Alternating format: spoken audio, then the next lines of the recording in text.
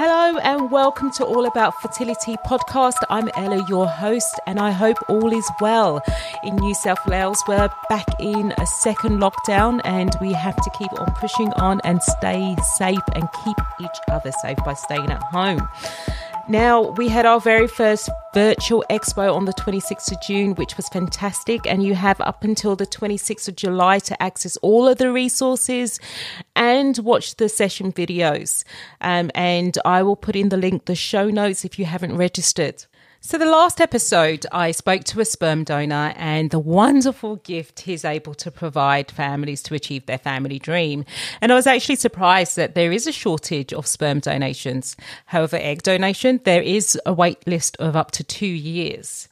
That doesn't stop the want or need to have a family. So what do you do if you require an egg donor or a sperm donor and you're not able to get it in your home country? Well, I speak to Saga Kisuri from Cryos International. And Saga is a healthcare professional with a background in clinical embryology and fetal medicine. Saga's background specialty is clinical embryology, and she has vast experience working in the fertility field.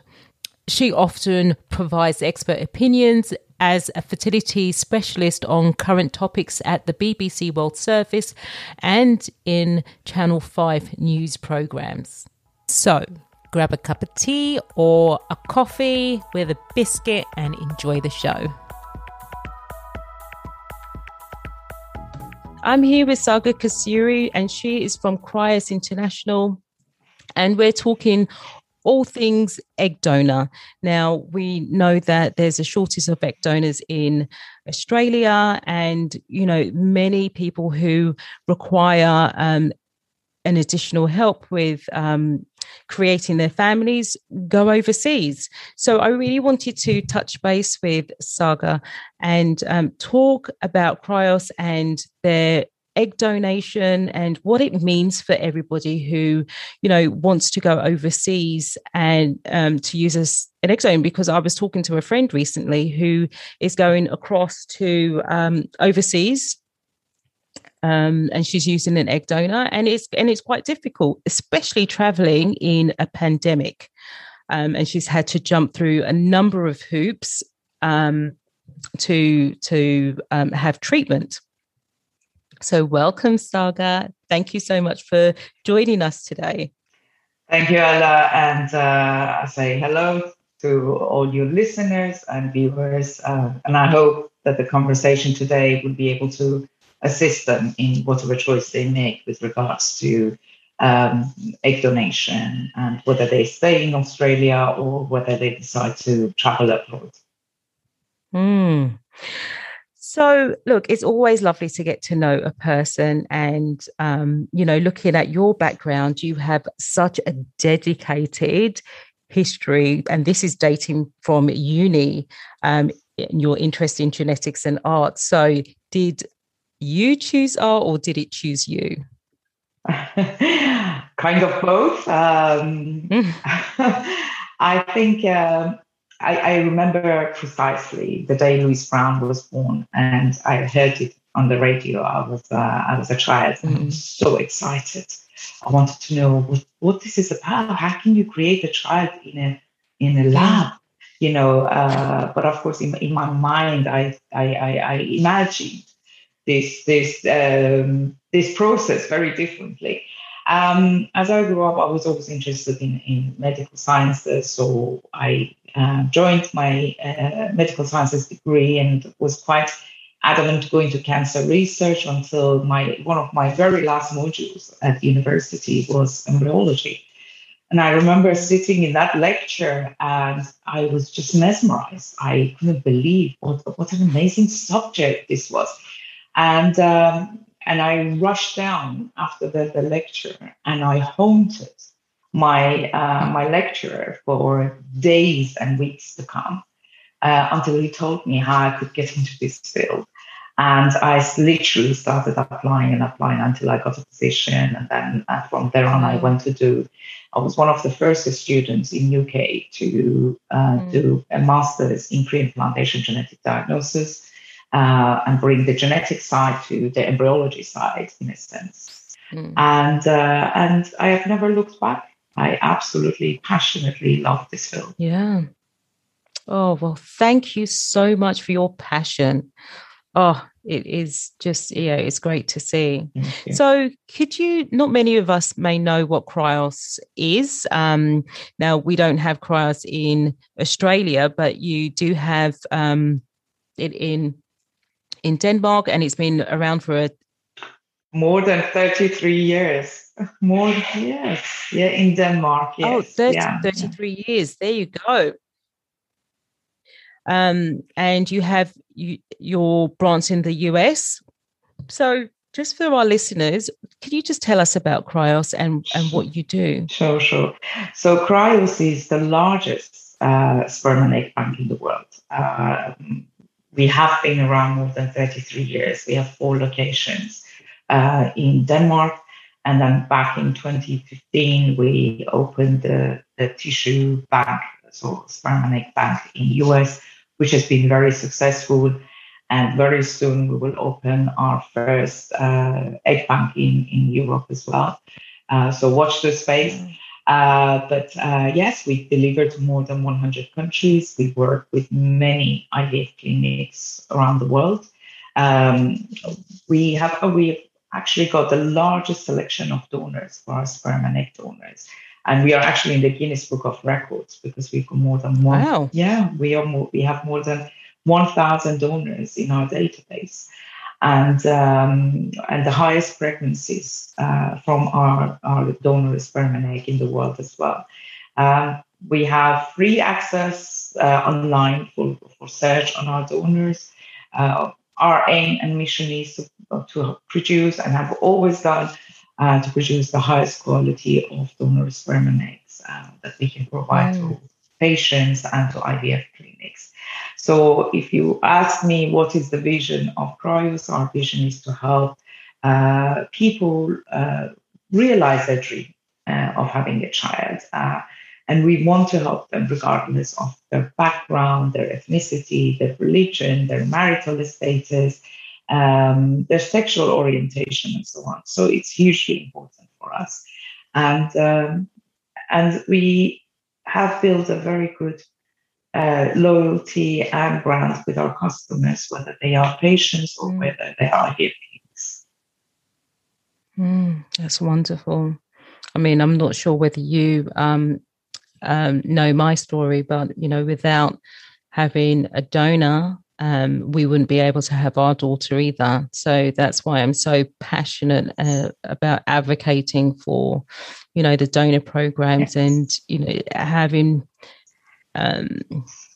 giving everyone an option and giving them the opportunity to hear about, ways of creating their family, because there's not just one wheel. We know there's not just one way, but there's also not just one way of, seeking a donor. There's many avenues. And I think if we know about it and our options, then we're that one step closer to, achieving our family. Exactly. And family dreams. We appreciate that for many of our patients, when they come to us to find a suitable sperm or egg donor, they have, by that stage, left no stone unturned. They have tried every possibility to have a child. And when they come to that stage where they have made the decision to go and get help with a third-party donation to be able to achieve their dream, sometimes it can be a very sensitive time for them. So that's why our customer care, they are experts in dealing with patients and customers that may be going through a very transitional period in their treatment. And we are there to give them all the support we can. Which is fantastic. So let's take it to the very beginning and talk about your process in finding donors. Now, not everyone can be a donor. And you seem to have Cryos seems to have such a rigorous process when it comes to who donates. And only 4% from hundreds of applications are actually chosen. So what are the criteria to be a successful donor? Sure. Because it's so important that we are helping patients and helping IVF clinics to be able to provide this treatment for patients. It's so important that the quality of donors we have and the quality of the eggs or sperm that we collect and freeze are top quality, so that we can give this maximum chance to the patients and to the clinics. That's why we've got to have this really rigorous process, as you said, in place.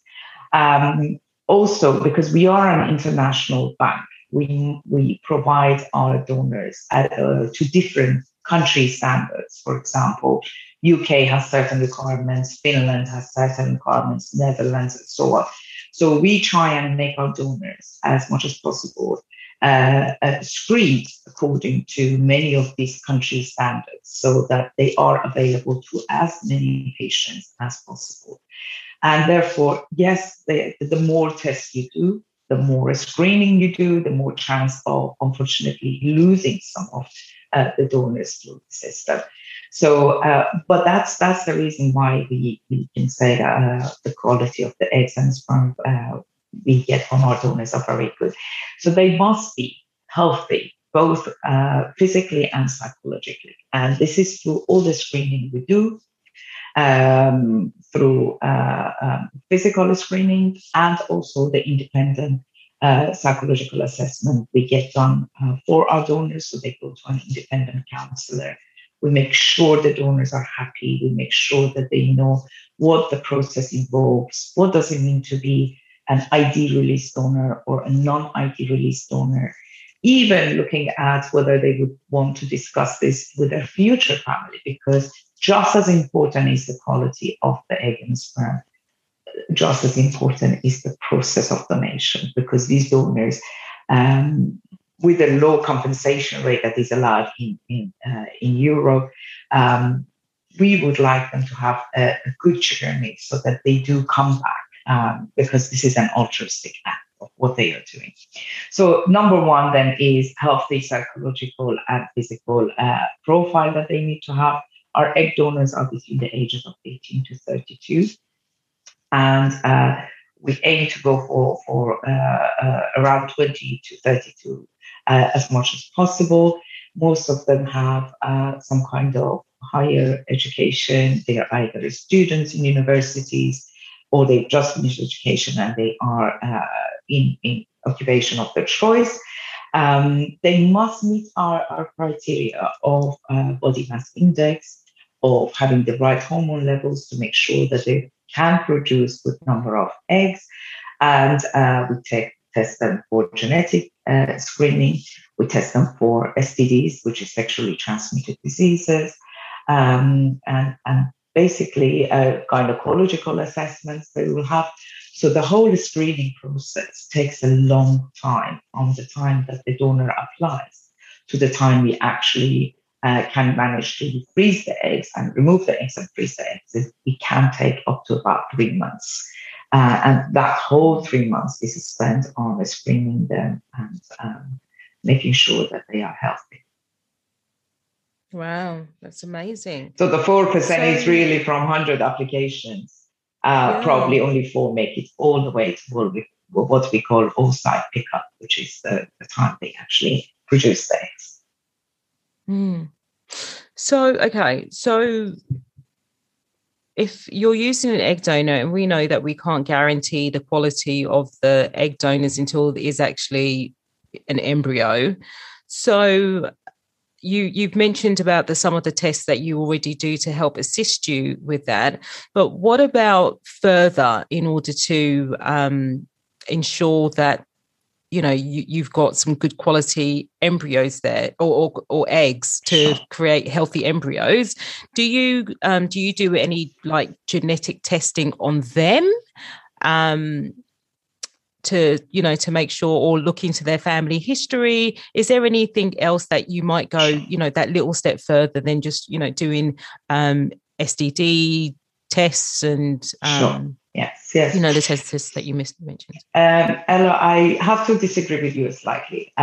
We can guarantee the quality of our eggs, and that's why we have a guarantee program where if patients obtain 6 eggs from cryos, and if there are no major issues with the sperm, because of course a good quality embryo and pregnancy needs both good quality sperm and egg. So if the sperm is not, so there's no male factor issues, we guarantee our eggs. So if the patient doesn't get blastocyst or a pregnancy, we will provide 6 free eggs for the next treatment round. Okay.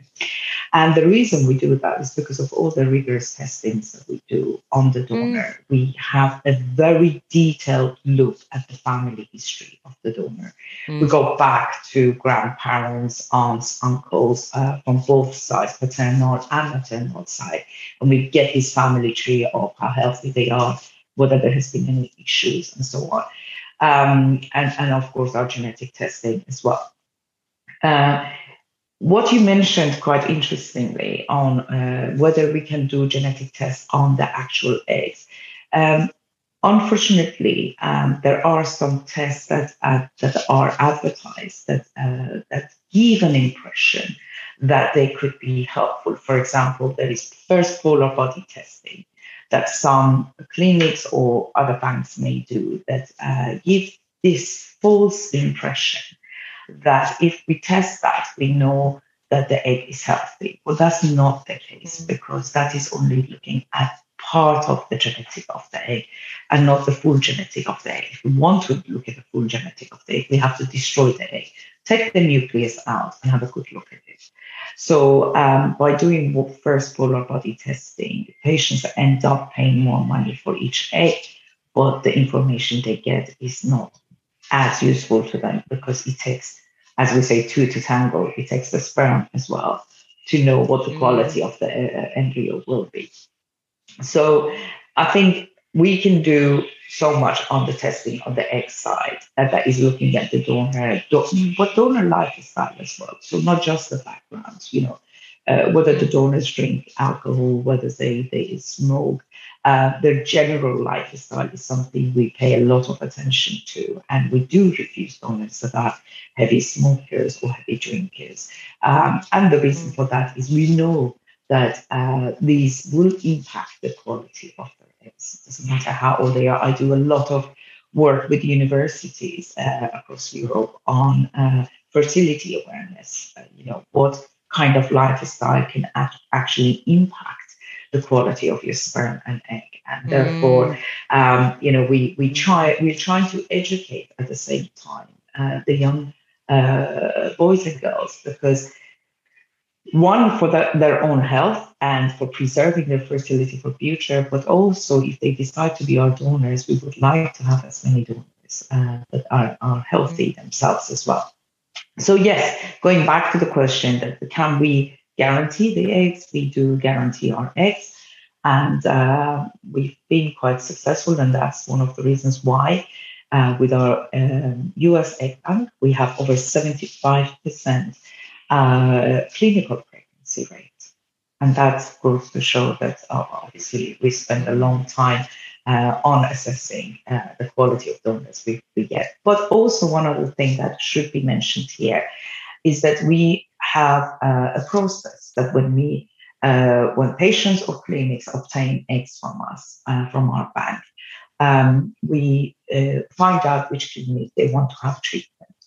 And if that clinic is not what we call a reference clinic, which means we have physically gone to that clinic, we go and vet that clinic, we make sure the IVF lab is up to a great standard, a good standard, and meets all the quality control system that we would expect. Those reference clinics, we actually teach their embryologists at our own expense. We go there, we teach them how to use our eggs best. So how to thaw our eggs and get the best results out of them. Because our freezing technique we have developed over quite a few years, which is vitrification. And we developed that from the fact that we have frozen and test thawed thousands of eggs, basically. So every time we freeze eggs, we randomly remove eggs from freezing, test and make sure there is a good survival rate and that the quality of the egg is good even after freezing and thawing. So we have these reference clinics. So when patients want to go and they want to use our guarantee program, we suggest that they use our reference clinics, or we go and see the clinic they want to have treatment, and we provide some training aids, and we train the embryologist ourselves to make sure that they can best use our eggs. Wow. Goodness. It's so in depth. I didn't realize. Yeah. Yes. And that's been the success of Briars so far. Yeah. You really do look at every aspect to make sure that you get a success rate. Yes, because the success rate of patients and success rate of the clinics is mirroring our success rate. That is where we get our results. And this is why it's hugely important. For example, in the US, as an example, we work with more than 50 IVF clinics across the US and some in Canada as well. And imagine in each clinic, we have 1 or 2 embryologists that have been trained to use our eggs. So that's about 100 users. So the rate of survival we get for our eggs and the rate of pregnancy we are getting for our eggs comes from 50 different locations at least, and maybe about 100 users, which are the embryologists. So we must make sure that we can assist them in a unified technique that works best with our eggs, and therefore this success rate is theirs and ours at the same time. And of course, build trust and reputation with our clients, whether they're patients or they are IVF clinics.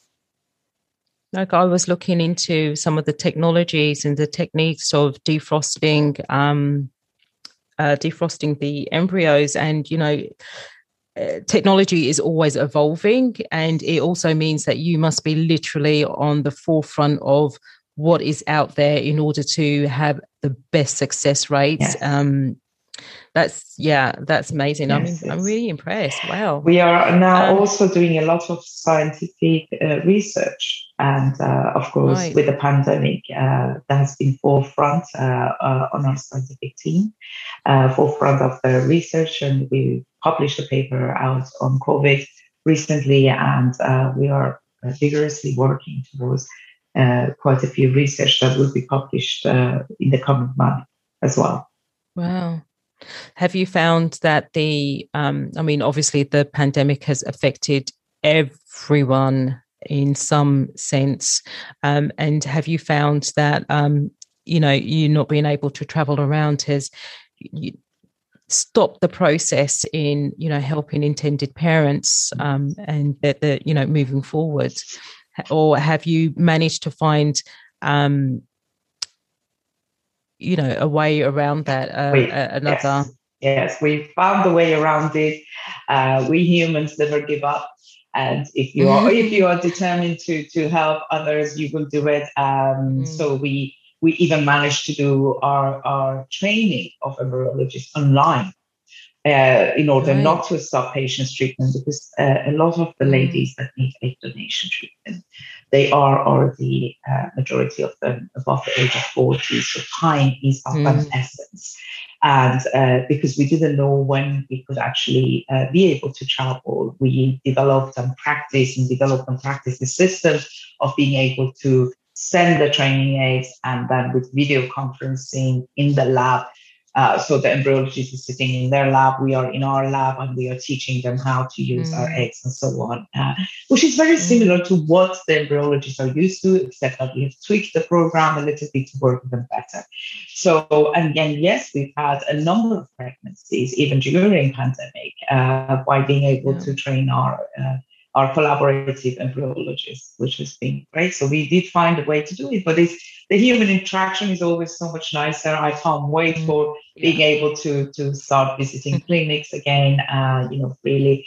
But coming back to the pandemic, we stopped production, both the sperm and eggs, because we didn't want to risk. We luckily have so many choices available on our website, and a lot of donors on our website available for patients. We didn't need to risk and produce sperm and egg, donor sperm and egg during the really worst periods of the pandemic, and especially at the beginning when no one knew what the outcome would be. So we completely stopped production in all our departments internationally, and then we slowly, as we had more information from the reputable and reliable sources from WHO, from ESHRE, from ASRM, when these recommendations came out, we slowly implemented them and reopened the bank for production.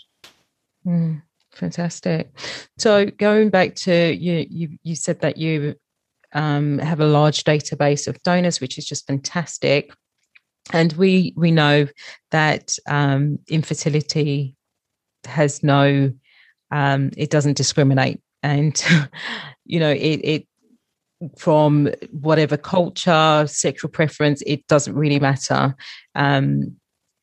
It just does not discriminate whatsoever. So would you say that, at times at the best of times, it is quite difficult to find that donor match for an intended parent.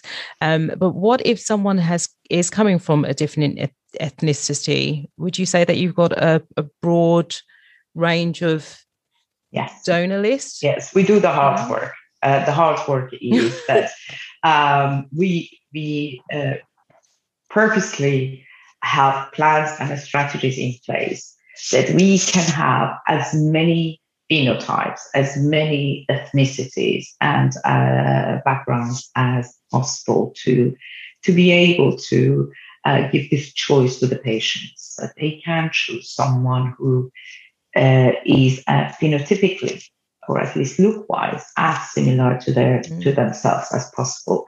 For example, we work with a number of universities that have international students, and we try and recruit as much as possible through marketing in focus areas so that we can get as many. Of course, this is a work in progress all the time. We know the demands of our patients, what the demands are, and the ethnicities that are very short to come by, because for various reasons, some ethnicities or nationalities is very difficult to get donation.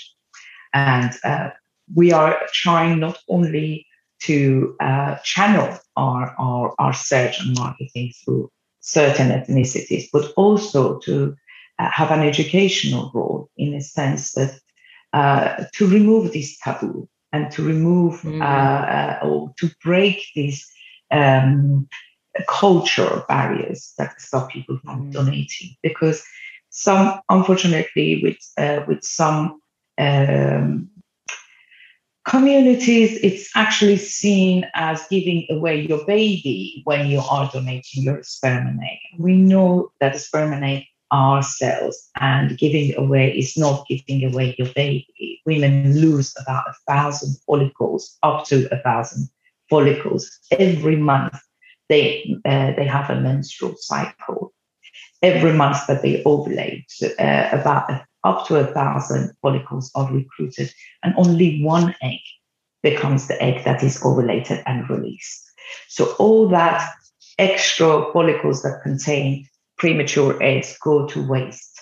And it is few of those that you lose every month that we tap into and remove to be able to use for donation for couples and singles, and to be able to have the treatment. So we work in education quite a lot, in education of what is donation. And let's not forget, Ella, when blood donation came out first, or organ donation came out first, there were worries, there were taboos, there were concerns, and rightly so. And it only became more norm, in a sense, when the public, the media, in the education centers, it was talked more, and this fear became less and less. Absolutely. And I think it is about, breaking those certain taboos or cultural differences in cultural upbringings, what you've been, told after generation after generation, and those do need to break. And I totally agree. But that's amazing that you're doing, such amazing work in these communities in order to try and break those barriers and those taboos. That is, that's remarkable. We're hoping that,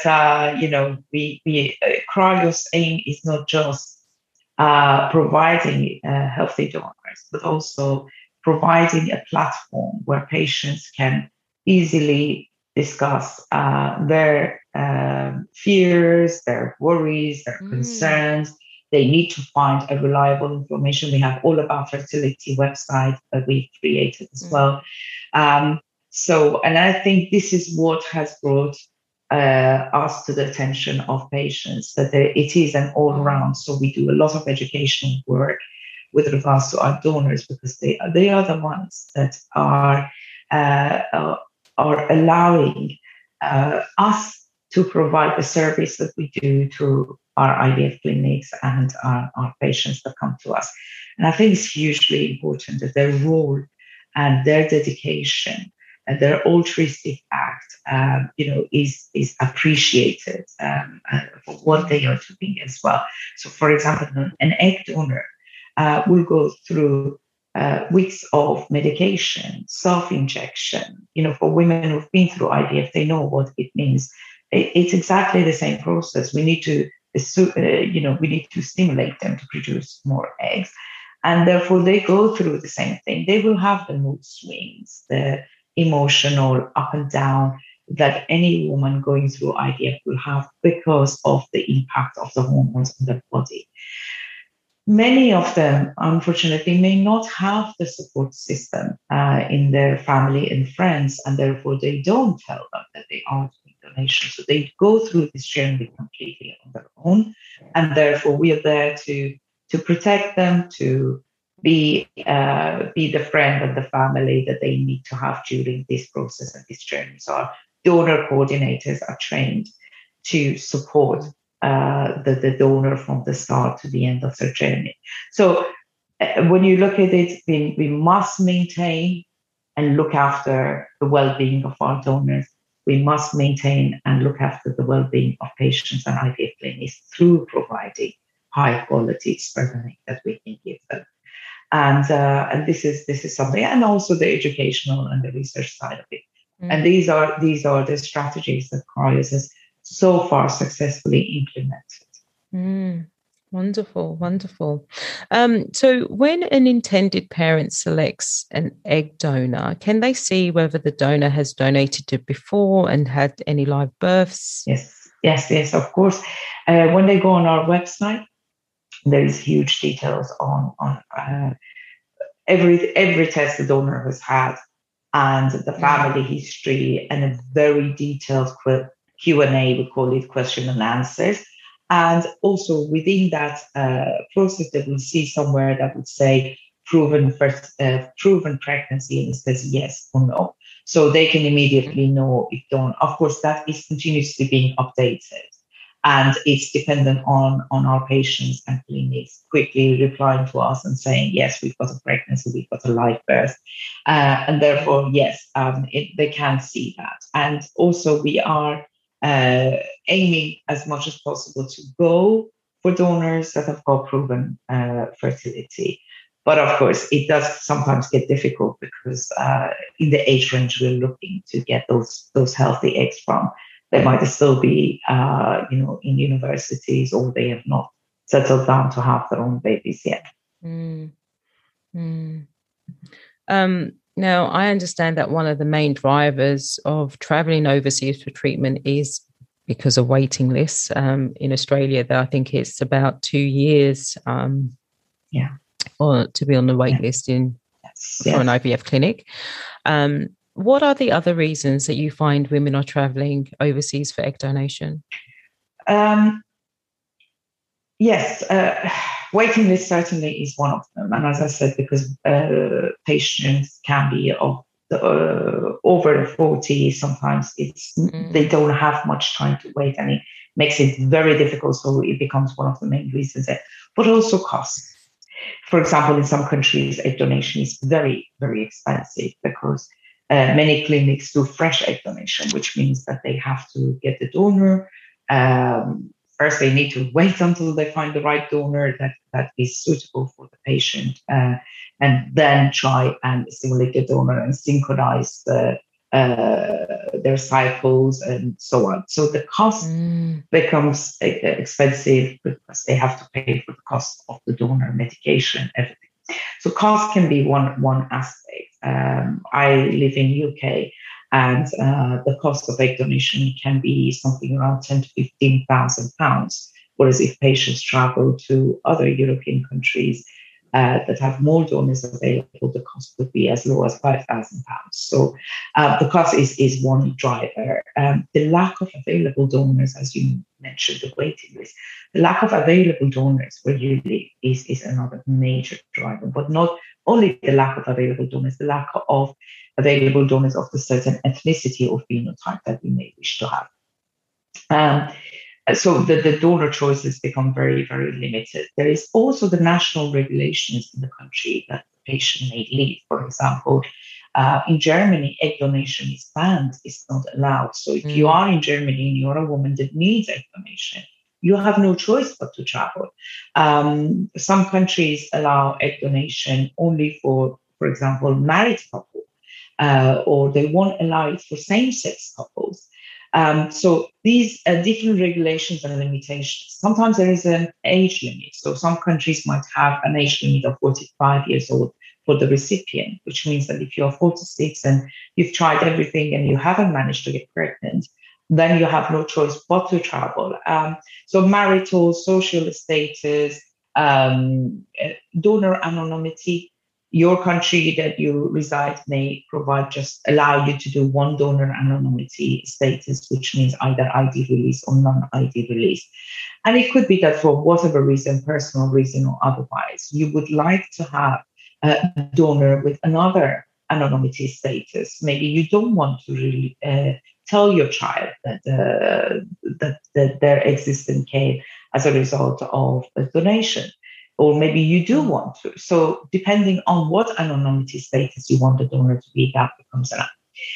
And last but not least, success rates.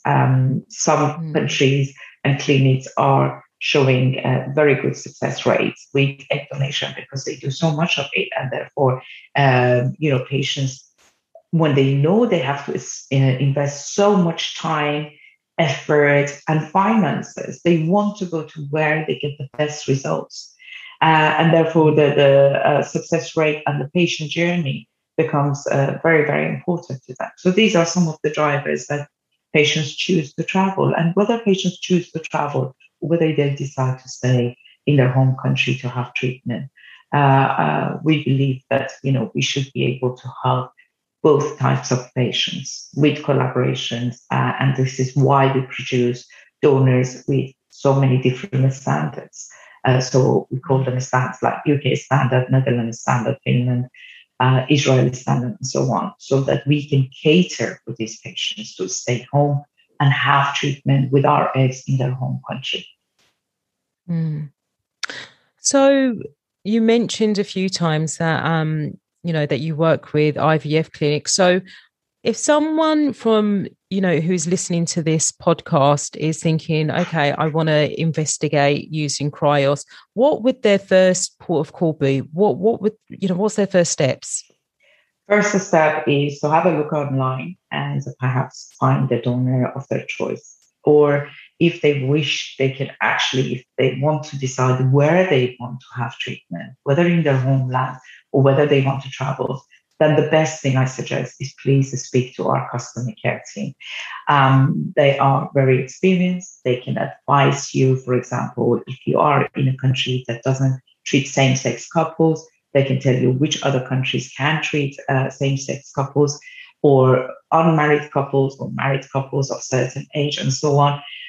They can help you with these different regulations in different countries, depending on your background, your social status, and so on. they can also guide you on which donors you're able to use their eggs in which country. So, and also the reference clinics we have. So it's very important that the IVF and the donation law of each country is quite clear before a patient wants to travel to that particular country.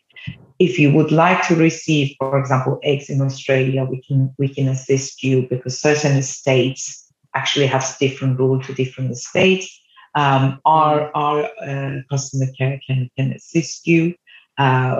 We have a very strong infrastructure put in place on where our donors are gametes are sent and how many pregnancies we have. So, for example, we have in UK rule of 10 families, so we know exactly how many sperm straws of a particular donor being sent to UK and what number of pregnancy we are getting close. When we get close to that 10 family, we block the donor for the use in UK until we have some information back on how many pregnancies have become live birth.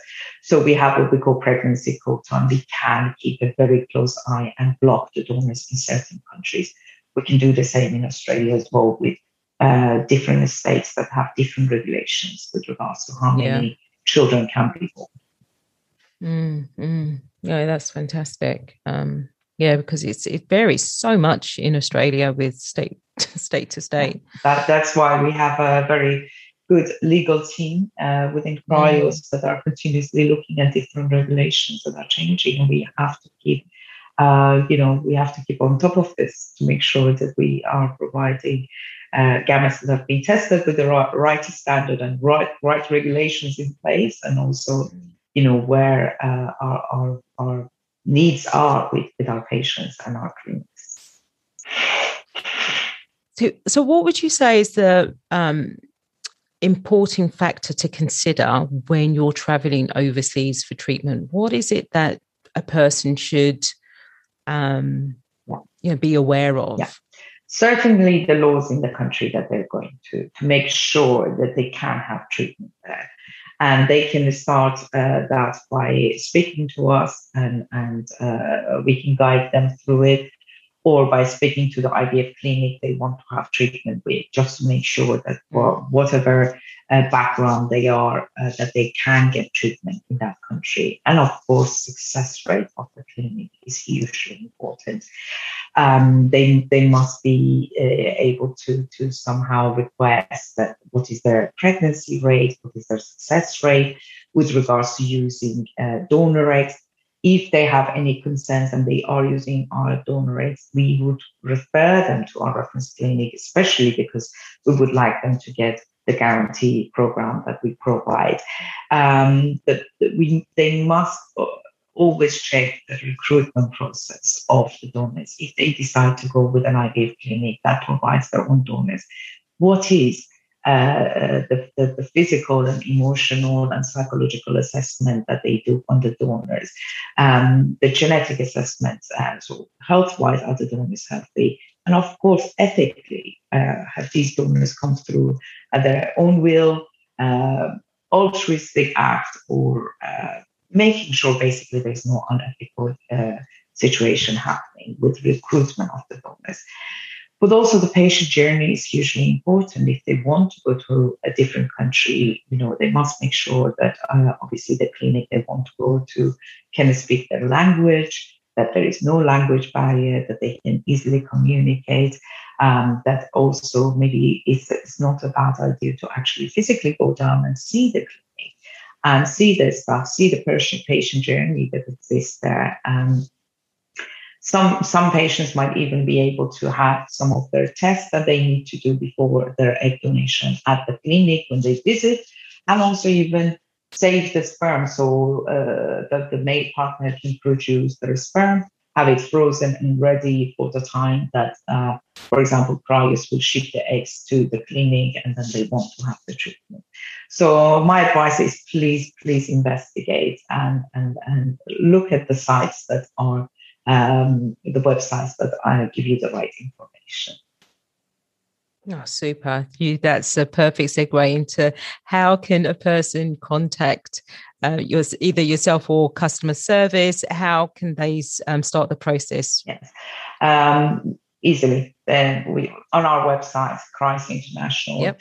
they find all the information they need. They can contact the customer care team. We have a customer care team that speaks many languages. So even if English is not your native language, don't worry, we cover most of the languages, and you can speak to someone who can assist you, who will take you through the process.